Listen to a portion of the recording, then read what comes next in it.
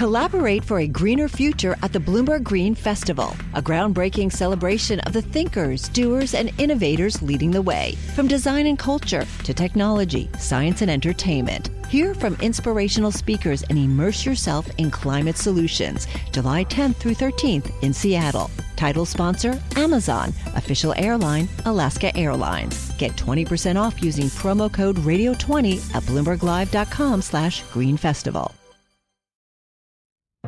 Welcome to Crash Course, a podcast about business, political, and social disruption, and what we can learn from it.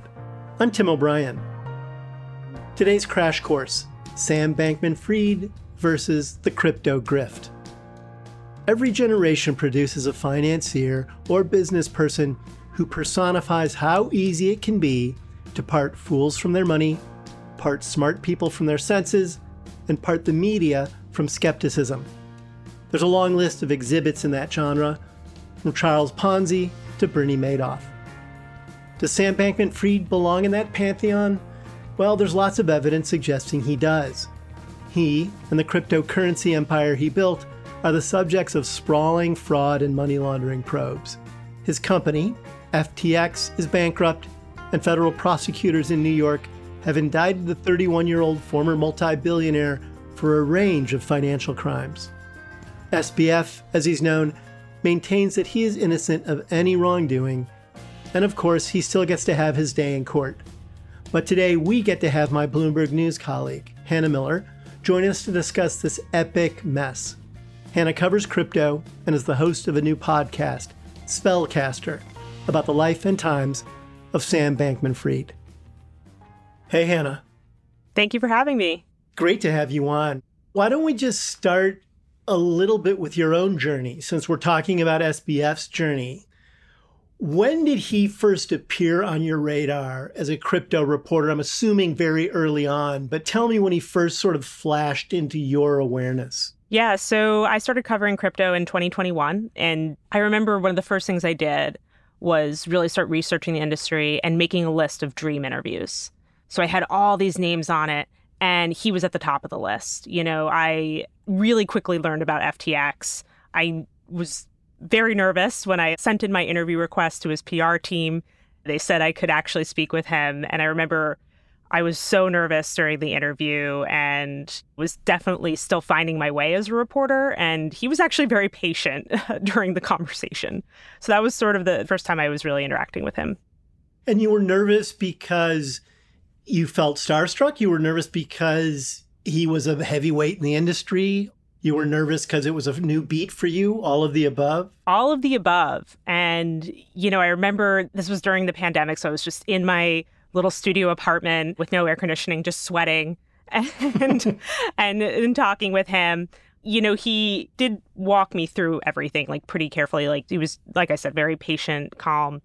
I didn't always have that experience with talking to founders. You know, sometimes people make you feel stupid, but he wasn't like that. And I remember walking away from the interview just like so relieved. I was like, oh my gosh, okay, I didn't screw up. What did you want out of the interview when you approached him? Was it on the record, or were you looking for just sort of a background or a primer on how the industry works? It was totally on the record. And this was around the time that he had talked about wanting to buy Goldman Sachs, which I was like, what? You know?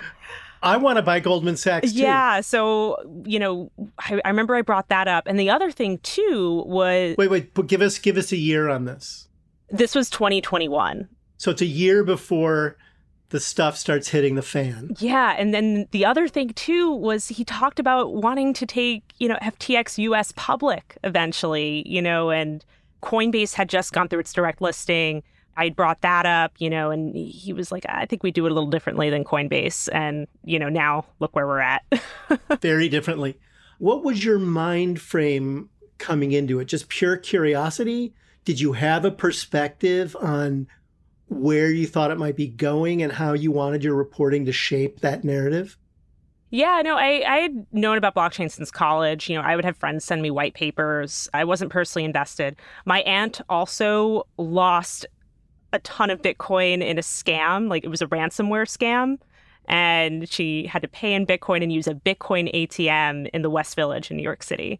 So going into reporting, I knew I had to go in, with healthy skepticism, as any reporter should. And, I really doubled down on learning about the technology behind Bitcoin, behind other cryptocurrencies. And I remember I actually read like a whole college course textbook on crypto and blockchain and was like highlighting, taking notes. I read all these books, all these stories, trying to just beef up before I went in. Well, and just for our listeners' sake, the blockchain is essentially the architecture upon which these transactions reside. It exists in the cloud, for lack of a better description, and it's a community organized transaction universe. And it can be used for accounting, it can be used for ledgers for different kinds of transactions. And then along the road, people said, we could also create a currency that can be used in this universe to help move transactions along. And it will be a digital currency that exists in the cloud. And that's called crypto. Is that a good working kind of description of that world? Yeah, I think that's a good breakdown. It's always helpful to translate.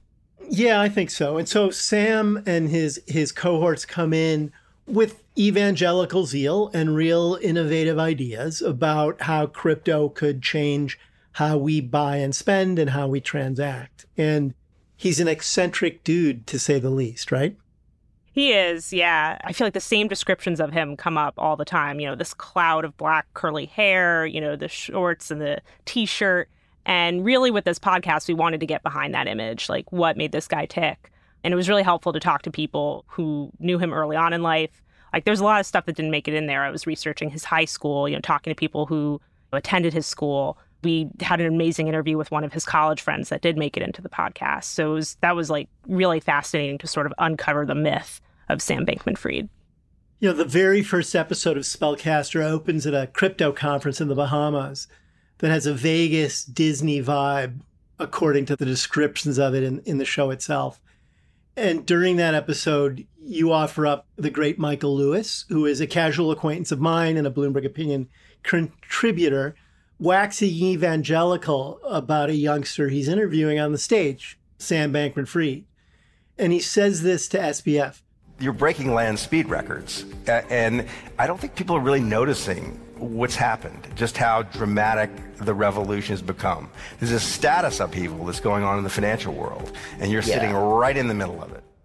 So you have even Michael Lewis, a veteran, savvy financial writer who is both enamored of this spell that SBF is weaving and to a certain extent very credulous about what it all amounts to. Do you think that was just common across the board? Was that sort of emblematic of the media rah-rah that surrounded Sam Bankman-Fried? Yeah, I think part of what the media loved about SBF was that he was available. For example, when I first spoke to him, I was really new to covering the crypto industry. I was shocked he even wanted to speak with me. But he would do that across the board. And, that's, as a journalist, if someone's willing to get on the phone with you, do it quickly, that's super helpful. But, I think there were people who tried to question his aura. I did that first story with him. But last summer, I did a story that really questioned whether he was, the JP Morgan of crypto. That was the nickname that everyone was calling him. And I wrote this whole story, saying he's not doing all these bailouts out of the goodness of his own heart. He's doing this to advance his own power, his own clout, his own control over the crypto industry. So I think there should have been more people questioning. Why do you think there wasn't? Why do you think he had this sort of halo of boy wonder and indefatigable innovator around him that kept the narrative going? Yeah, well, crypto is no stranger to scams and scandals and things like that. There are a lot of big personalities who are bad actors within the space. And I think Sam really tried to set himself up as an alternative to those people. He was talking with lawmakers. He was going to DC all the time. He was making big political donations. He helped set himself up as the good guy of crypto. And, I think people in the industry, a lot of them wanted someone who could give a clean face to the industry and were willing to support him.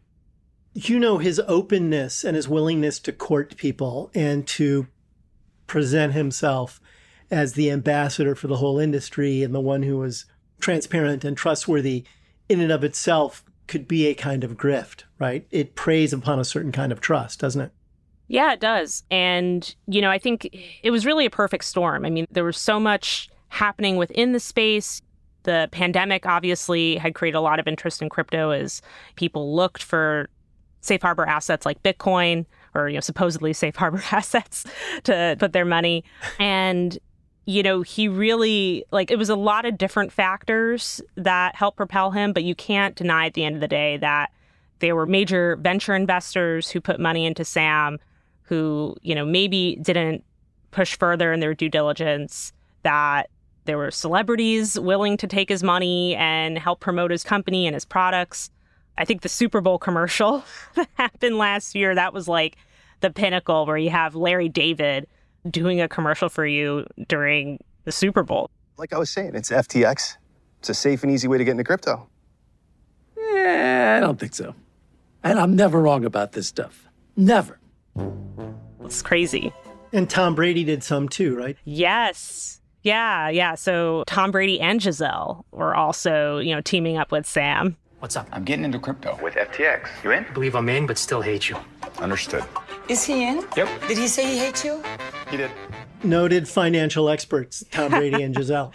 Yeah. So let's cut to the chase. One of my favorite parts in Spellcaster is the first episode when you go to a bachelorette party and then a wedding ceremony. You're in the midst of getting to know crypto, getting to know Sam Bankman-Fried, learning more about the industry, and you wind up at both a bachelorette party and then a wedding ceremony with a woman named Carolyn Ellison. And tell us a little bit about her and why it's so wild that you ended up in such close proximity to her. Yeah, so I had known about Caroline Ellison for a few years. She is a childhood friend of one of my best friends from college. So it's a small world. And I'd heard about her for a while. Like, my friend would talk about, her friends from growing up, and she would always describe Caroline as the smartest person she knew. So I was very intrigued by who Caroline was. And then, I started covering crypto, and then I realized, oh my God, this girl's a huge, huge deal in this space. No, this is crazy. And she's a huge deal in this space. Why? So she was at Alameda Research, which is the trading firm that Sam Bankman-Fried founded prior to starting FTX. And she eventually rose the ranks there. She went from co-CEO to just sole CEO. And, this is a trading firm handling billions of dollars. They're a major market maker within the crypto space. So when I realized her importance and the fact that I was going to be going on a bachelorette weekend trip with her in Memorial Day weekend 2022, I was nervous, excited. I also wanted to keep things very professional. This was about my friend, the bride. This wasn't about me trying to get a scoop. And I go into this in the podcast, but we did some pretty funny, maybe a little bit embarrassing bachelorette stuff, like learning a dance routine to a Britney Spears song, or, just drinking cocktails and having fun. So standard pre-wedding partying things. Yeah. And then, we did attend the wedding together. And about a month after the wedding, I ended up reaching out through her PR team, wanting to see actually if I could go down to the Bahamas to do a story on Alameda, because there was all this stuff about FTX, but Alameda was way more under the radar. And that request got denied, but they said I could do an interview with Caroline. So I ended up interviewing both Caroline and Sam. Looking back on it, there was probably a lot of turmoil in the company at that time. Caroline's co-CEO stepped down a few weeks after I'd made that request and had it denied. So I think probably the cracks were already starting to show for sure during that time. Now let's pause for a minute and talk about what you were sort of on the precipice of learning. Yes. And what you were seeing, which was, in most companies that involve both brokerage operations and market making, you separate the exchange, in this case FTX, from the market maker, in this case Alameda, which has been described in lots of different ways. People have called it a crypto hedge fund. They've called it a research firm. Essentially, it was pulling in lots of money that was meant to make trades in Bitcoin and other cryptocurrencies more liquid. And those trades would take place on a platform like FTX. But you want a separation of church and state. so that the exchange is pricing things fairly and the market maker isn't taking advantage of insider knowledge. That can be a fraught relationship across the financial world, even when people observe these Chinese walls. There's always problems around it. Sometimes there's fraud. In the Sam Bankman-Fried, Carolyn Ellison world, there was very little practical separation of anything, which you didn't really realize till you started talking a little bit further about them. And you have another moment in the podcast where you hear about Carolyn thinking about breaking up with her boyfriend, Sam Bankman-Fried. So not only are the businesses very cozy with one another, the people running the two businesses are literally cozy with one another. And a light bulb goes off in your head when you hear about this, doesn't it? Yeah, so these were two companies run by a bunch of people in their 20s and early 30s. And they lived together, they socialized together, they're in the Bahamas together. And I was just like, how do they keep these two companies separate? When they have to. I mean, you wouldn't want customers to be disadvantaged. You wouldn't want Alameda to have sensitive knowledge of how FTX traders work. I was like, how do they put these barriers in place when you're together 24/7? When you have the same corporate campus? So with these interviews I did with Caroline and Sam, the number one question I had was like, how separate are FTX and Alameda? And how do you make sure they stay separate? And I will say, Caroline was very confident, calm in the interview. She said, we're totally separate, that they have, barriers in place, that the only thing they really share are the staff who put in their, food delivery orders. And then when we did the interview with Sam, it was so tense. He was nervous. And this is August of 2022. Yeah, and comparing, the first interview I ever did with him to this last interview, it was night and day. And I remember I asked him about his living situation. Like, I knew he and Caroline lived together. I knew that they had broken up in the late spring of 2022. And he couldn't answer the question. I mean, he said he slept on a beanbag. I mean, he ultimately exploded during the interview, didn't he? He ultimately got upset with you, right? Yeah. It was more than just not answering questions. Yeah, I mean, I really thought he was going to pull out. I thought the Zoom call was going to end. I think, we might have even offered him the opportunity to just take like a breather, but I had never seen him act that way. And it got tense. And later on, both his answers and Caroline's answers were used in the SEC and CFTC complaints. Their answers to your interview questions. Yes. So I saw the words staring back at me from these complaints. I was like, oh my God, those were the interviews I did. Where they said that these two companies were separate when in reality, they weren't. They were lying. They were lying. Things are seemingly now a little bit smelly. You had come into this to a certain extent starstruck, or at least in awe of sort of this mover and shaker in the industry spending time with you. Did your own thinking at this point begin to tilt in a different direction in terms of thinking about what you were looking at? I think it would have been hard for anyone in the industry to imagine the scale that this was at. And, I definitely had my suspicions, of course, following that interview. And we published a great story. That's one of the stories I'm most proud of. But taking it to that next level was very challenging. And I will say during my reporting process... Meaning the next level saying that there's a fraud here, as opposed to just it's a messy operation and they're 100%. Screwing some things up, but not yet saying the whole thing is a sham. Yeah. No, that's exactly it. And I will say, people were hesitant to, speak out against Sam. It wasn't until after FTX's implosion that I had people come to me and were like, he was super vindictive in the past. He did this to me, or I never wanted him to be the face of the industry. But I think at that time, where crypto was already struggling and where FTX, with these crazy bailouts and having raised so much money was sort of a beacon of hope for people, there was maybe some shyness around criticizing them. We're going to take a little bit of a break, and when we come back, we'll talk some about the making of SBF, how this little boy wonder became a man wonder, in just a second.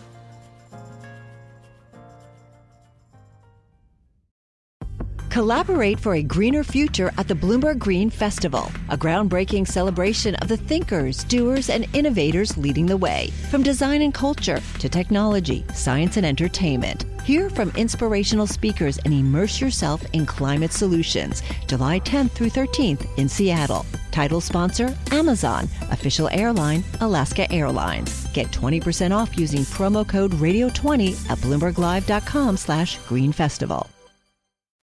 We're back with Hannah Miller, Bloomberg reporter extraordinaire and the host of a new podcast, Spellcaster, The Fall of Sam Bankman-Fried. And we're talking about Sam Bankman-Fried's journey and the ins and outs of trying to understand who he was and why it took so long for people to come around to the idea that he might just be a scamster. So, Hannah, you were just talking about how you sorted through the fact that there wasn't a Chinese wall between FTX and Alameda, and you began to get more suspicious about what the operation entailed. And so you began digging more. And as part of that digging, you end up exploring the world that SBF emerged from. Talk to me a little bit about that, particularly his college career.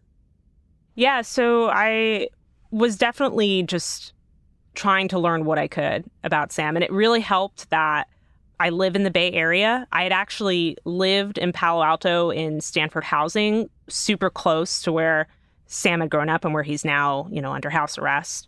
So I could picture the world that he lived in. I knew people who he went to high school with, things like that. It all felt very familiar. Yeah. And I think having this idea, like knowing what Palo Alto is like, knowing what Silicon Valley is like, and how people really saw him as one of their own. And I think that also helped fuel venture investments in FTX. That sort of context was just invaluable to my reporting.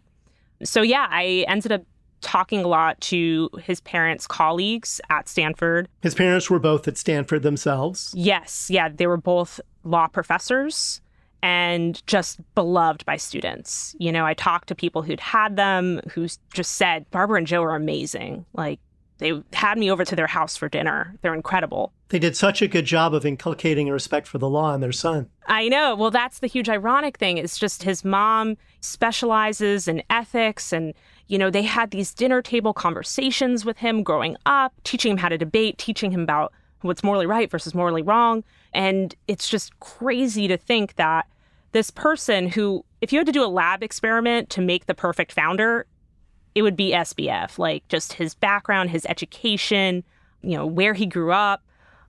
All those things, I think, added to the myth around him and drew people to him, including venture capital investors. And I also did a lot of research into his high school. What stands out to you about his high school years? Is there like a signal moment in high school for him that's emblematic to you of the person he would become? So I love this anecdote. They had, I think it was like a Spirit Week thing for his senior year. And they did like Bankman bucks. It was fake money with his face printed on it as like a prank. And someone offered to like sell it to me. It was one of his classmates. I was like, I'm not doing that. I don't no. But he went to this incredibly competitive high school. All the kids who were going here, like their parents were tech founders, professors, engineers. And, it was like super nerdy as a school. And it was like the smartest kids were the coolest kids usually.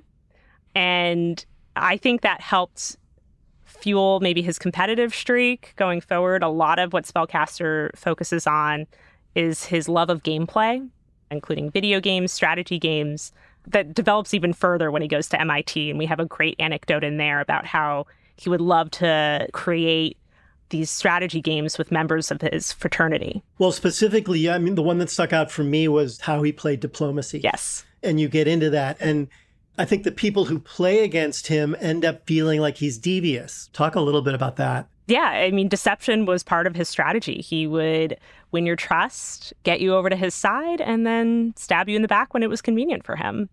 And he, it was bloodthirsty. It's easy to look back and say, wow, well, there it was. But boy, there it was, right? Yeah. And, again, MIT is also the place where he really started first diving into effective altruism, which was a philosophy that he claimed motivated him in terms of gaining more success in business. It was why he wanted to make money so he could eventually give all of it away. I have to say, the effective altruism stuff, I kind of believe that if I was in an audience with Will McCaskill, who was SPF's sort of, I guess, mentor and philosophical guide in the world of effective altruism, it would be hard for me to describe that as a philosophy. It sort of feels to me like it's a get out of jail free card more than a philosophy. I think McCaskill says during one of his speeches that you should just go out there and make a crap load of money, quote unquote, more or less, and then do good things with the money you make. But it sort of implies that you can just make a crap load of money very quickly without cutting corners, or that you can just make a crap load of money and the act itself doesn't involve any kind of ethical considerations or possible compromises. And then you wash it all away by donating it to a variety of good causes, and then you get to go to your beach house. Isn't it sort of emblematic of the era we're in that a quote unquote philosophy like that took root around Sam Bankman-Fried and his cohorts? You know, and there are many ways in which using investments and capital wisely is liberating for people. It creates jobs, it creates businesses. There's also lots of ways in which you do it in a predatory fashion to feather your own nest, and it can be destructive. And simply sort of telling people, just make that nut however you can make it, and then you can wash yourself clean by donating it. It's just too cute by half, I think. Yeah, like what you said about it growing up around, SBF. It made a lot of sense to me. Like, I think a lot of Sam and how he presented himself was showing that he was atypical, that there was something different about him. It was also an angle that, the media really liked to play up. I mean, he was the second biggest donor to Joe Biden in the 2020 election after Mike Bloomberg. So I think it really helped him just build up this image of... he got interviewed by Bill Clinton at crypto conferences. Yeah, I mean, it's crazy. So he leaves college and he begins working at Jane Street Capital in New York, and he begins dating during that same period of time. Tell me a little bit about that era in his life. What did he learn at Jane Street Capital? Yeah, so I mean, Jane Street, first of all, it's really prestigious. It's also a very secretive firm. In the podcast, we're actually able to give an inside look at like what a trading floor looks like at Jane Street, which was really cool to get. But yeah, I mean, it's very competitive. You are dealing with very incremental differences in price, whether you're looking at equities, ETFs, whatever. And I think it was a good fit for him initially in the sense, that he found other people who shared his interests. Jane Street has actually been associated a bit with EA. We do know that he dated a colleague there who he later gave a lot of money to her crypto firm. So, I think it sort of set the precedent for this mix between personal and professional when it came to business. Mingling love and money in a very random way. He decides then to head out of Jane Street Capital and venture off on his own and become a crypto entrepreneur. Yeah, so in 2018 was when he first really started building Alameda. And again, he brought in people who he knew early on. He also brought in people from the EA movement. Some of Alameda's earliest backers are effective altruists. They were out in Berkeley, like hanging out, building stuff, working nonstop. We have this great scene where like they've lost power. They're trying to get it back. They're trying to call the landlord. They're trying to get back to work. And it's like Christmas time. So these were people who wanted to work hard, and their social circles and their professional circles were very blended as well. Like your friends were your coworkers. You spent all your time with them, basically. And in pretty short order, they began minting extraordinary amounts of money, in part because this was a new industry and they were on the ground floor, and they had both visibility and market moving power that gave them a lot of control over both trading patterns and pricing. Do you think they as a group felt that they were changing the world with crypto, or were they in on the joke? So we did an incredible interview for the podcast with an early Alameda employee who was very much excited about giving the money away, had some interest in crypto, but was really all about EA and, started to have doubts over the course of her time there. So, I do think they were true believers initially coming in. But at the end of the day, this was a very competitive thing. It was about making as much money as possible. It was about making sure that you had the right timing in place, the right people in place, because they were doing all these arbitrage trades in Japan. So it was a pretty complex operation. And I will say, yes, they were able to make tons of money very quickly, but these were also people with incredible pedigrees, connections. They were able to get a lot of money early on from friends, family, people who knew them. The stars lined up. Yeah. It's like, starting on third base or whatever. But and saying you hit a triple. Yes, yeah. And then when Alameda was trying to raise money, we talked to an investor who considered backing them. And he noticed that they were making really big mistakes at times, sometimes costing the firm millions of dollars. That was just one of the red flags about Alameda that convinced him not to ultimately invest in them. Did they all believe in Sam Bankman-Fried, and did he tell them he had a vision? It sort of almost felt to me at times cultish. They're living in the same place in the Bahamas. They share the same work. They are saying the same kind of chants about their mission in life. And the outside world's believing them. Did a lot of the people at the company believe Sam Bankman-Fried's lines about where things were headed? Yeah, I think so. Definitely the cult thing, that thought crossed my mind a lot during my reporting on this. And just the fact that, there were different tiers within the company. Like Sam had this inner circle of executives who were also, most of them were from personal parts of his life, whether they had gone to college together or, were friends of his brother or someone he was romantically involved with. These were people who had no separation between their personal and professional lives. Like FTX was their life. And I know from talking from employees, there who were lower on the food chain, maybe not part of that inner circle, that it could be very isolating to work there at times, that you're in the Bahamas, you're in a completely different country. The only people you know are your coworkers, and you're expected to work until 3 a.m. every day. And that, for some people, it was extremely difficult living there and being a part of that organization. I remember being struck by sort of the cultish kind of elements of it. I was at a Bloomberg conference in San Francisco, I think in 2018, on crypto, and I was part of a discussion about it. And I just raised the question that if it actually was going to replace old-fashioned money, fiat currency, that there was no central bank yet in the crypto universe. And if a crisis were to arise, there was no lender of last resort, and that economies had spent thousands of years realizing that, you needed some sort of an agent like this in the economy to deal with crises. Who would be there to sort of catch the knives when the music stopped? We have the Federal Reserve for that out in the real world, but in the digital paradise of crypto, there is no one doing that. It's everyone trusting one another to sort of stand by their bets. And the woman at the conference, and I can't remember what firm she was with, but she got very offended. And she said, well, if anyone has to start talking to us about the need for central banking or more regulation, we are just going to up and move and go to the Caribbean. And I thought, well, in fact, that's what they ended up doing. It was either the Caribbean or Hong Kong. That also seemed to me to be like a red flag. Yet another one of the red flags. Why are they setting up shop in the Bahamas at the end of the day? How do you answer that question? Why did they choose to be in the Bahamas? Yeah, it was friendlier regulation. Alameda and FTX had been based in Hong Kong, which up to a certain point had been friendly towards crypto, but then really, started cracking down, especially after China did so. China has an outright ban on cryptocurrencies. So going to the Bahamas, which was, trying to position itself as a new crypto hub, that was really advantageous to FTX and Alameda.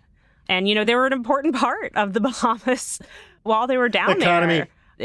Just that conference alone, drew so many people there. And we have some incredible reporting in the podcast on what it was like to be down in the Bahamas when Sam was first arrested and brought in and put before a judge. People were showing up and watching this event like as if it was some professional sports game. On that note, Hannah, I want to take one more break, and then we'll come back and wrap things up.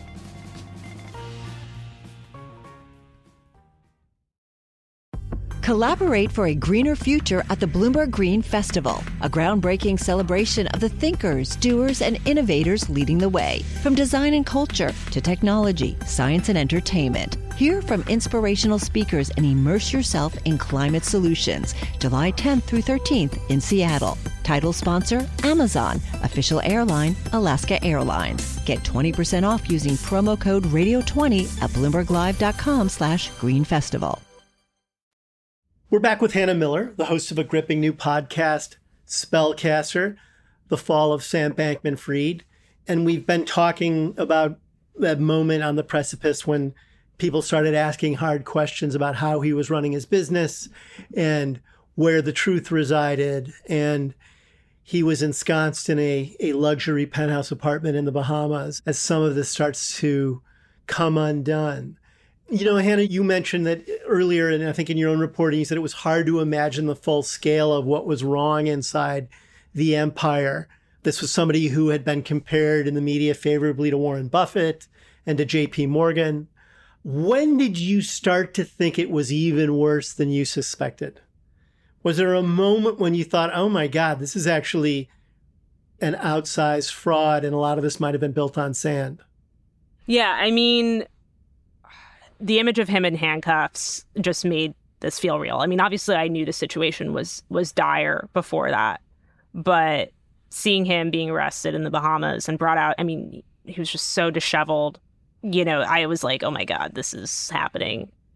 And it was crazy to think about. I mean, like I said, crypto has had a lot of crazy stuff happen. I mean, this was just scandal after scandal, you know, collapse, bankruptcies, all in the months leading up to FTX. But this topped everything.